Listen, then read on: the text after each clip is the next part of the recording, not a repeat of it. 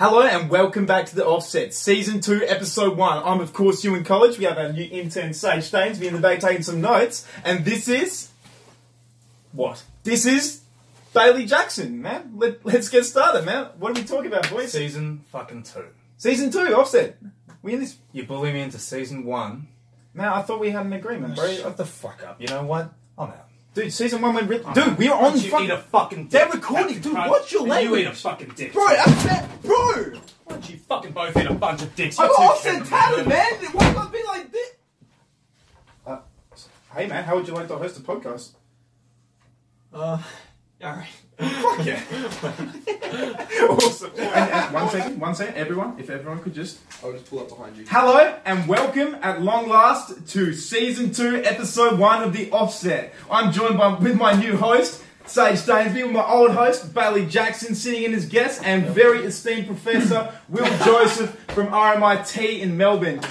Alright, so today what we're talking about is the phenomena of sun-gazing. The phenomena of staring at the sun at the first hour of dawn or the last hour of sunset, 10 seconds incrementally over the course of 3 months until you hit 44 minutes staring directly at the first hour of the sun or the last hour of the sun. So supposedly, according to these videos, they can look directly in the sun for 44 minutes after their eyes have adjusted, they've watered, and then the sun turns into nothing more than a dim light bulb for them.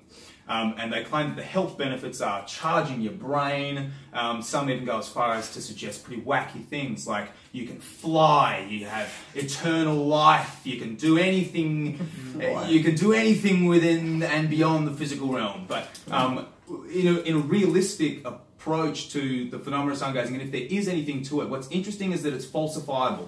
Karl Popper's theory of falsifiability is that science is only science if it can be proven false. And what's interesting about this is that there are videos upon videos upon videos of people claiming pro-sun eating, sun gazing, and then there are these scientists and optometrists who make a general sweeping claim that staring at the sun burns your eyes.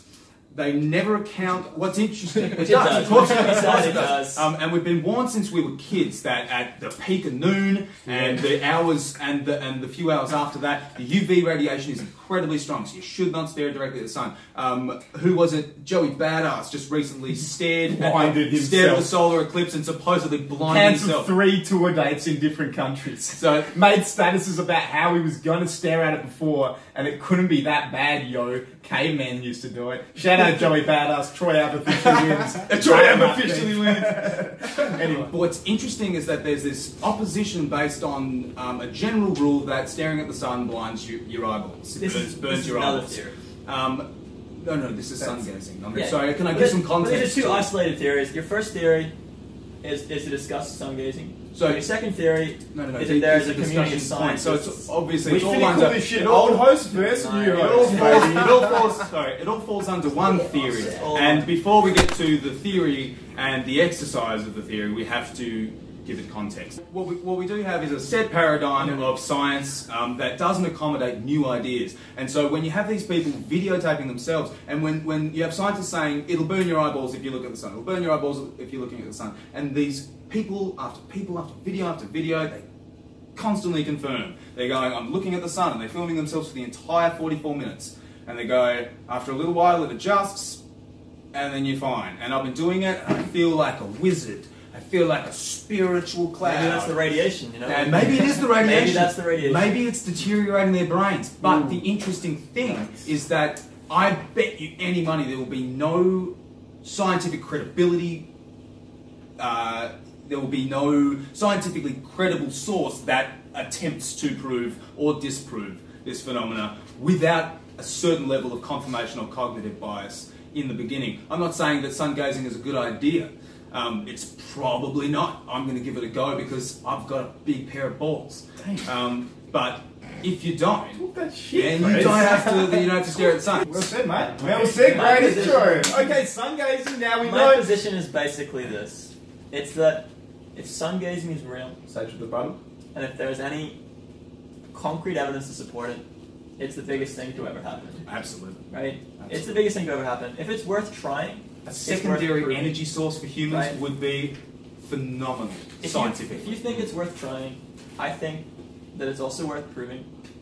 And I think to not do that, and I think as well, I think you have to worry as well because a lot of the evidence or a lot of the people that support this are part of this other group. I mean, you say there's this group of scientists that deny darkness, my old friend. They're scientists It's not so much that they deny they just tread the line. It's more that they have a set cognitive bias, and that if it doesn't correlate with set fields, even if it does, and it's a little bit more abstract or obscure than they originally interpreted it, science changes constantly. Constant flux in what we consider cornerstones of scientific thinking have been debunked. Left its seeds while I was sleeping. Such levels of cognitive bias. But I want to argue as well that I'd say the best scientists are the most specialised, and the more specialised you become, the more you box yourself. I want to counter that though by saying that there would also be a group of people, right? I'm not saying that would be you, but maybe people like you that would be in this pseudoscience group where they want to build up. They want to say that there's all this fake science out there. That all this thing's fake. It's not there. It's not cool. And that they would want to paint this narrative that their view of the world is right, and that what they know already, the status quo is fake. That is a great point, and what's really interesting about that is that is a very millennial phenomena. Very millennial phenomena. I like it. I want money on it. But this anti-authoritarian way of being. Currently there is an authoritarian scientific view where once they've set the rules, they're set for good. They're called law. So there's not just one group of scientists out there, there's scientists all over the world. Oh, absolutely, and it's all a big collaborative effort, of course. Boys, it's a community, scientific community. Really interesting and close topic. On to another conspiracy theory. That was Sungazing, it's super lit. I'm just thinking we're getting a bit stuck in this man's Sungazing. I'm on to the next. This is what I'm here for.